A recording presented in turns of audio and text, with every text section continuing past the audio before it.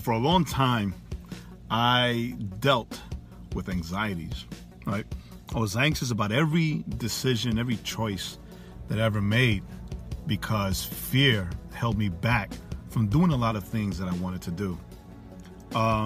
And Scripture tells us that we should be anxious for nothing.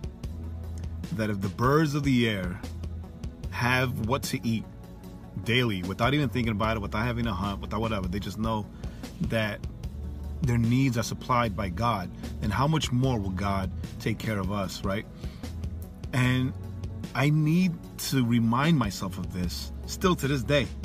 And I want to take this time to remind you also, because anxieties might be real, right?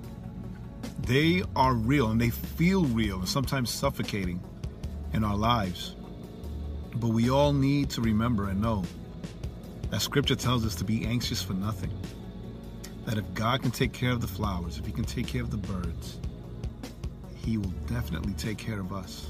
How much more will He take care of His children?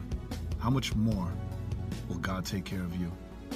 This is Pastor Jay, and thank you for giving me 90 seconds of your time.